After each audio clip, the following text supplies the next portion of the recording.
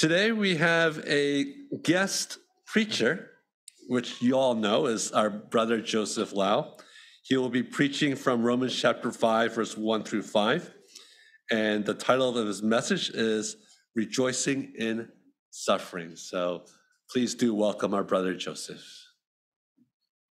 So our scripture reading from today comes from Romans 5, verse 1 through 5. And it says here, "Therefore, since we have been justified by faith, we have peace with God through our Lord Jesus Christ. Through him we have also obtained access by faith into this grace in which we stand. And we rejoice in hope of the glory of God. Not only that, but we rejoice in our sufferings, knowing that suffering produces endurance, endurance produces character, and character produces hope. And hope does not put us to shame, because God's love has been poured out into our hearts through the Holy Spirit who has been given to us." This is the word of God. Life seems like it's full of ups and downs. One season of life, the grass is greener, the sky is blue, everything in life seems right. But quickly comes another season where it seems like you or I are in the valley of the shadow of death. For some of us, one particular season is longer for others compared to others, and vice versa. But regardless, we can all agree that life is hard. It is filled with seasons of trials, relational problems, a loss of a loved one, feeling the brokenness of the world, financial insecurity are just a few. And for me, I can think of a handful of times that were pivotal and challenging in shaping who I am today, but none of these times were anything short of painful or seemingly overbearing. One of those times was my transition to college. And this transition was hard for many reasons, but to put it into summary, coming from Edmond, Oklahoma, coming from a very hyper-conservative, very religious Christian environment, and then being instantly placed at a university that was very irreligious, very progressive, was a very difficult transition. The things I talked about, the way I connected with people completely changed and was in a sense lost. Everything about me had changed in an instant. I had a great sense of social isolation, but also felt a great sense of spiritual isolation as well. As I was a freshman, I went to countless ministries and churches where I found out, to my surprise, that there was little to no teaching of the gospel. And as someone who really values my faith in church and values my friends, having friends, I felt like I had almost lost everything. I went from having a strong church community and naturally getting along with many people from my hometown to, again, having no church home and feeling naturally disconnected with those around me and my peers. But the worst part of it all was I questioned myself, asking, was I doing something wrong with my faith? Was I really a Christian? God, do you really love me? And if you love me, why is this happening to me right now? I don't know what you have experienced in the recent years. I don't know what's happening to you right now. Maybe you are currently walking in this valley of the shadow of death. Maybe you're losing or have already lost hope. But I'm here today to say God is present. God is here. He knows you're suffering. And as we can see in this passage, in verse 3 and 4 says, we as God's people can rejoice in our suffering because we have the great assured hope of our great Lord. So this brings me to the very first verse in verse 1. When we see in verse 1 this great word of therefore. And there's a great importance in this word. And before I can go into the importance of this word, it's first important to note that in the first 4 chapters of Romans, we see Paul making this argument and giving this intensive explanation of what it means to be justified by faith in Christ, to be saved not by anything that we do, not anything by any merit that we have in ourselves, but we are solely justified in the faith, in the trust that we have in the work of Jesus Christ. And now we see here in chapters 5 through 8, and this being in chapter 5, we see that Paul's main point is to bring assurance to the believer that if you are justified in Christ, and you are justified in Christ if you put your faith in him, therefore you surely 100% fully have this great hope that comes from God. And one thing that he uses, as we see in verse 1, is that we have peace with God. We have peace with God, and as an evidence of our assurance of our hope in the glory of God. So jumping to verse 3, why does it seem like Paul kind of goes to this topic of suffering? It seems a little out of place. And well, just as I mentioned, Paul uses peace as an evidence of proof that we have this great hope in Christ, in God. And what he's probably kind of anticipating is if people are hearing this message and they're hearing that Christians have peace, therefore they have hope, he's anticipating the fact that some readers or some hearers are probably wondering, that doesn't make sense. If truly I have this hope and I have peace, then why are Christians, especially at that time, suffering? Why are they being persecuted? Why are they being afflicted? And this is an idea that doesn't go far from our thinking today. If we are truly Christian, then why does it seem like we're persecuted? It doesn't seem like we have peace. We're afflicted. And this is very much due to the fact that a lot of times we hear this prosperity gospel in our time today. Many churches, unfortunately, and many preachers today say that if you become a Christian, your life, in a sense, and it will get better in a sense, of course, because we have God, but in a sense that if you come to God, then your problems will go away. We hear this a lot. If you come to faith, then, some preachers will say, then you will earn more money, or your pains will go away. But this cannot be further from the truth, as Scripture shows that the Christian life is not only filled with suffering, but it's filled with rejoicing in suffering as well. Jesus says this in John chapter 17, verse 33, as he says to the disciples, "I've said these things to you, that in me you may have peace. But in this world you will have tribulation. But take heart, I have overcome the world." In Acts chapter 5, we see Peter and the apostles be beaten for the sake of the gospel. They're preaching the gospel. And it says here, when they had called in the apostles, they beat them and charged them not to speak in the name of Jesus and let them go. Then they left the presence of the council, rejoicing that they were counted worthy to suffer dishonor for the name. So, as we can see here, a life of suffering is present in the Christian life. But first, I want to go through some distinctions and some kind of clarifying terms of what it means to rejoice in our suffering, as it says in verse 3.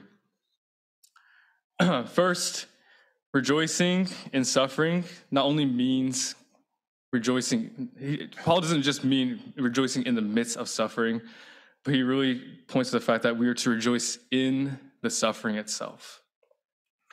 That when afflictions comes, we not only rejoice in the fact that, we can stay afloat or rejoice in other things, but that we can actually rejoice in the suffering itself.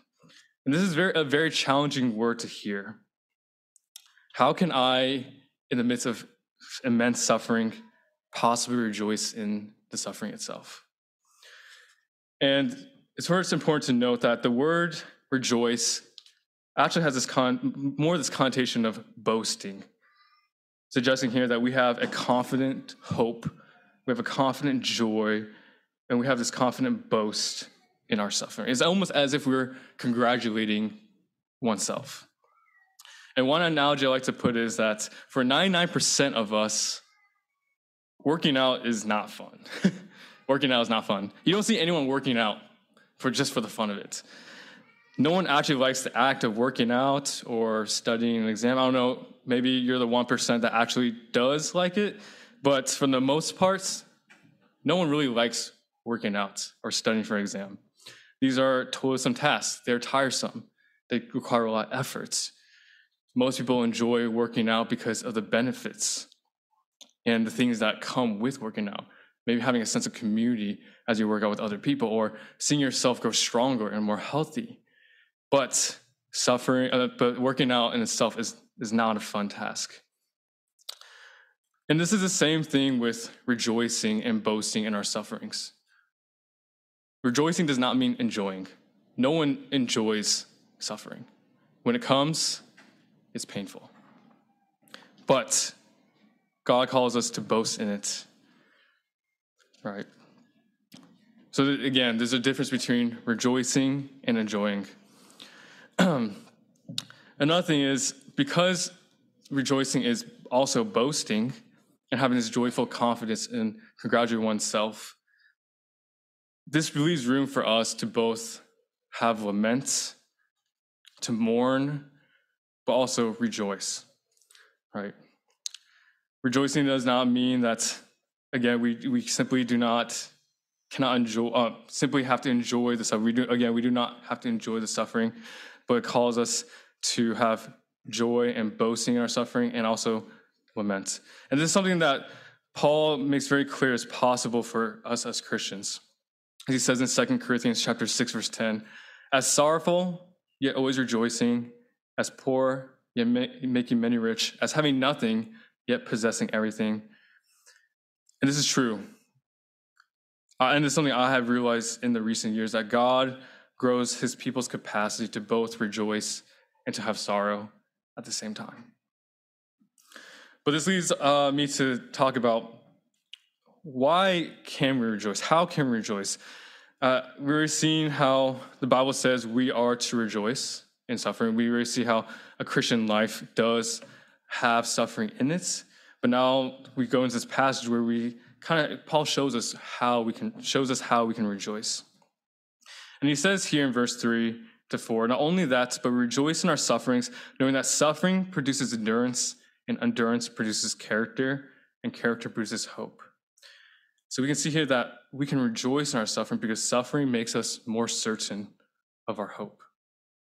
We can glory and boast in tribulations and suffering because our faith allows us to see our trials in such a way.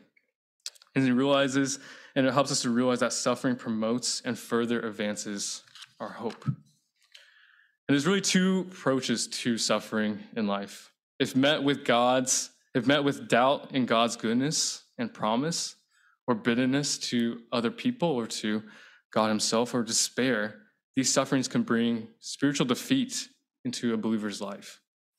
But if met with the attitude of confidence and rejoicing that Paul encourages here, these sufferings will produce valuable qualities that are listed in verse 3-4.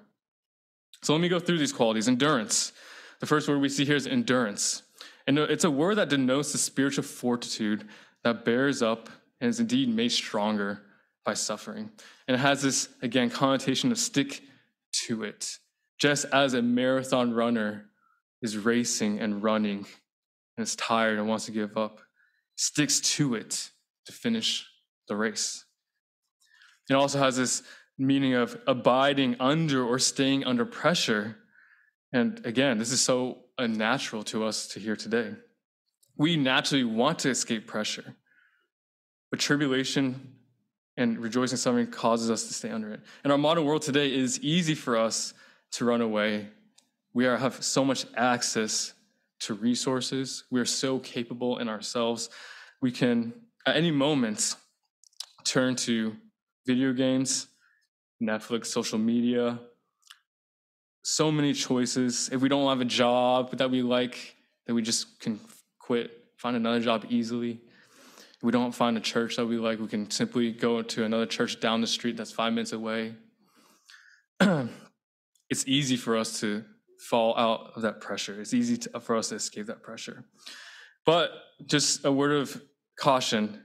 There are times where, very much as we can see here, God calls us to endure, to be persistent in the suffering situation that we are in. But there are other times where maybe it'd be more honorable to kind of leave. And my quick word of advice is, before you do anything in terms of your suffering or your situation or tribulation, always go to God first and ask, what is most honoring to you?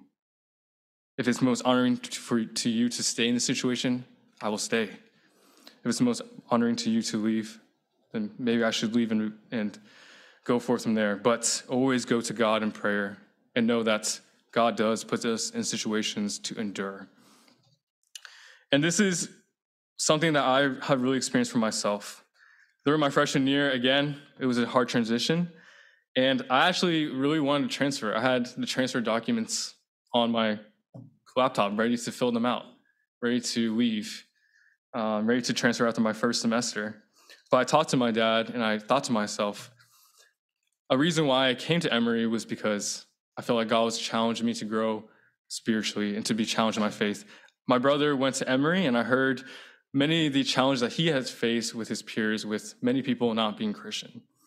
And during my senior year, that was something that really came to my mind, was maybe it's too easy if I stay here in Oklahoma, where it's normal to be a Christian. Maybe, God, you're calling me to be challenged in my faith. And in the midst of this decision of wanting to leave or to transfer or to stay, I thought back of the reason why I believe God brought me here in the first place. And a word of encouragement that came from my father at that time, he was telling me that, God often puts his people in the desert places to grow their faith in him, right? And that kind of caused me and motivated me to stay. And I look back at that experience now, and if I had a choice to change things or to do things over, I wouldn't, because it really did test me and made me more assured of my faith, and was actually an essential experience in my life to want to pursue ministry today. All right. So the next word we come to is character. Endurance leads to character. And character, again, has a sense of, if we are truly Christian, we're able to pass the test. Character has this kind of, again, definition of a refining metal, tested to be made pure without impurities. Pure character tends to confirm and strengthen our hope in the glory of God. And we naturally see this in general revelation. We naturally see this in people today. Those, especially parents, who kind of give everything to their child, who do not allow them to have this testing period, kind of tend to have poor character. Someone who's just given everything by their parents and just given everything without any responsibilities or challenges. We all know those sort of people. They have a lack of character. And this is something that we see in Hebrews 12, of the fact that God tests his people so that we can know that we are his children. This is the whole essence of Hebrews, first half of Hebrews 12, where it says that God is essentially disciplining us and testing us so that we can, again, so that we can have proof that we are God's children. So again, we ought to rejoice in our trials and knowing that we have endurance, and endurance leads to a refined character, and a refined character shows us that we are truly God's children. And this is something that we see again in the garden, in the creation. God tests Adam and Eve in the garden. They are commanded not to eat from the garden, from the tree of good and evil, in order to prove themselves that they really do trust in God rather than themselves. And this is something that Jesus even preaches in the Sermon on the Mount in Matthew chapter 5, verse 10 to 12, where he says, "Blessed are those who are persecuted for righteousness' sake, for theirs is the kingdom of heaven. Blessed are you when others revile you and persecute you and utter all kinds of evil against you falsely on my account. Rejoice and be glad, for your reward is great in heaven, for they persecuted the prophets who were before you." So recently, my sister switched jobs. She used to be a teacher, teaching first and fourth graders. Recently, she transitioned to working for the city education district. And one of her big tasks is to kind of improve the community relations with the district to the parents of the local schools. And one thing that the district does and has started doing is they started hosting and participating in pride parades, right? And on her first day of work, my sister had to tell her boss and all her coworkers, because of my faith, because of what I believe in, I cannot participate in these parades, right? And with the moment she said that, several coworkers actually were just furious, didn't understand. Her boss was a little bit more understanding, but a little bit puzzled by the fact. And my sister ended up just going to the restroom and crying on her first day of work. And again, while I do mourn for this experience, while I do understand the sorrow of this experience, I cannot help but, say in my heart and really be encouraged by the fact that, man, you suffer for your faith's sake. And this really proves to me that you are really walking in step with the Lord, and he's using you. So while suffering can often threaten or weaken our hope, as we might expect to be, we see here in verses 3-4 again that our suffering makes us certain of that hope. Hope is like a muscle. It will not grow strong. It will not get strong if it goes unused.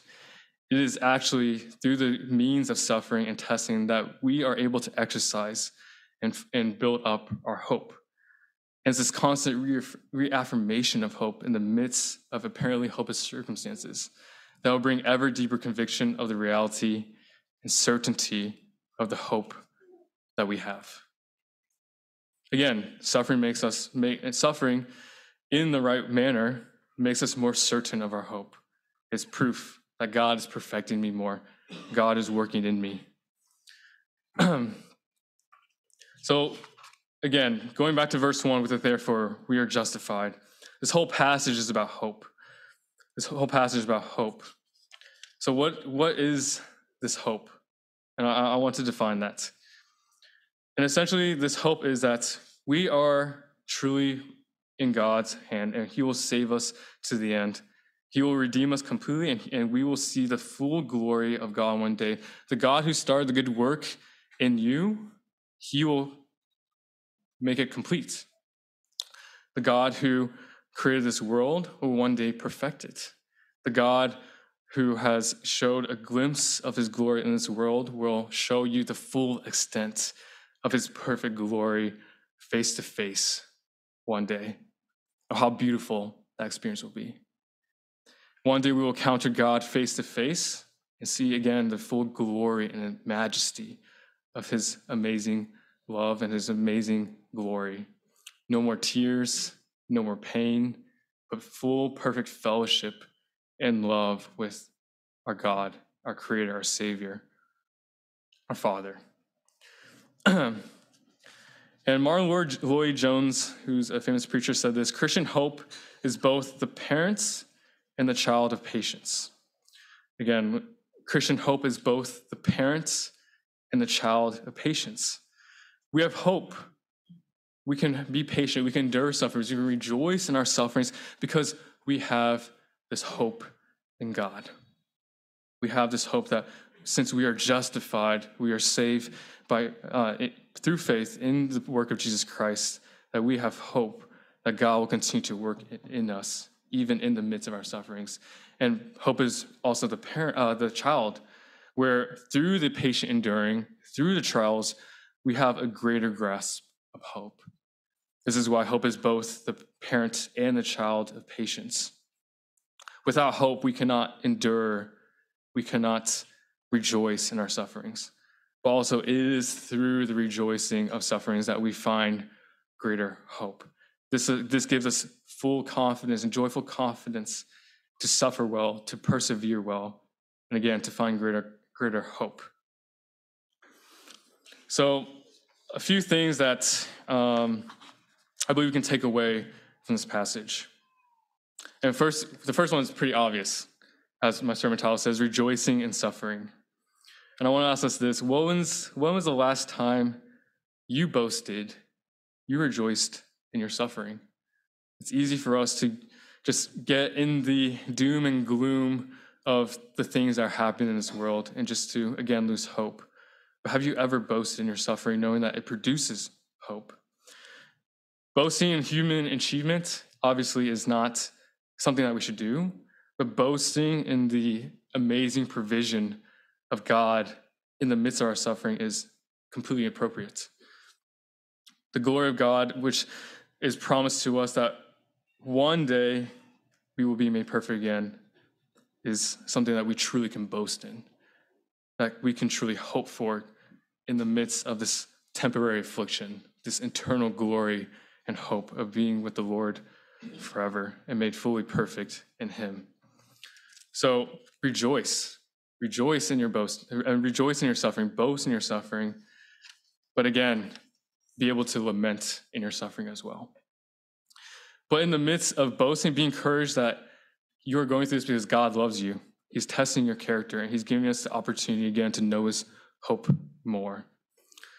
Second, go to God in your suffering. Just as a marathon runner has to routinely get food and water in order to finish the race, we must continually go to God as our source of energy. A marathon runner needs sufficient food and water. We need to go to Christ for strength, and we cannot but be renewed whenever we go back to him in his word, in prayer. He will replenish us, as Scripture has promised. He will give us the strength and the joy that's necessary at the right time. So don't try to do it on your own. Go to God. Keep going back to God. That is the great battle of our Christian life. And even more so, this suffering is a blessing in the sense that we are able to continue to go back to him and knowing that we have a loving Father and we can always depend on him for a fresh supply of strength and hope. And last, put your hope in God. This whole passage is about hope, and Paul's main point is to assure us of this great hope that we have. And this is something a big reason why I believe I became a Christian is this distinctiveness of Christian hope, and being able to reason and be able to understand a lot of the sufferings that happen in this world. I don't know if you have ever talked to people about maybe some of your problems. And I don't know about you, but at least for me, I see a great distinction, especially with my Christian brothers and sisters and my non-Christian friends.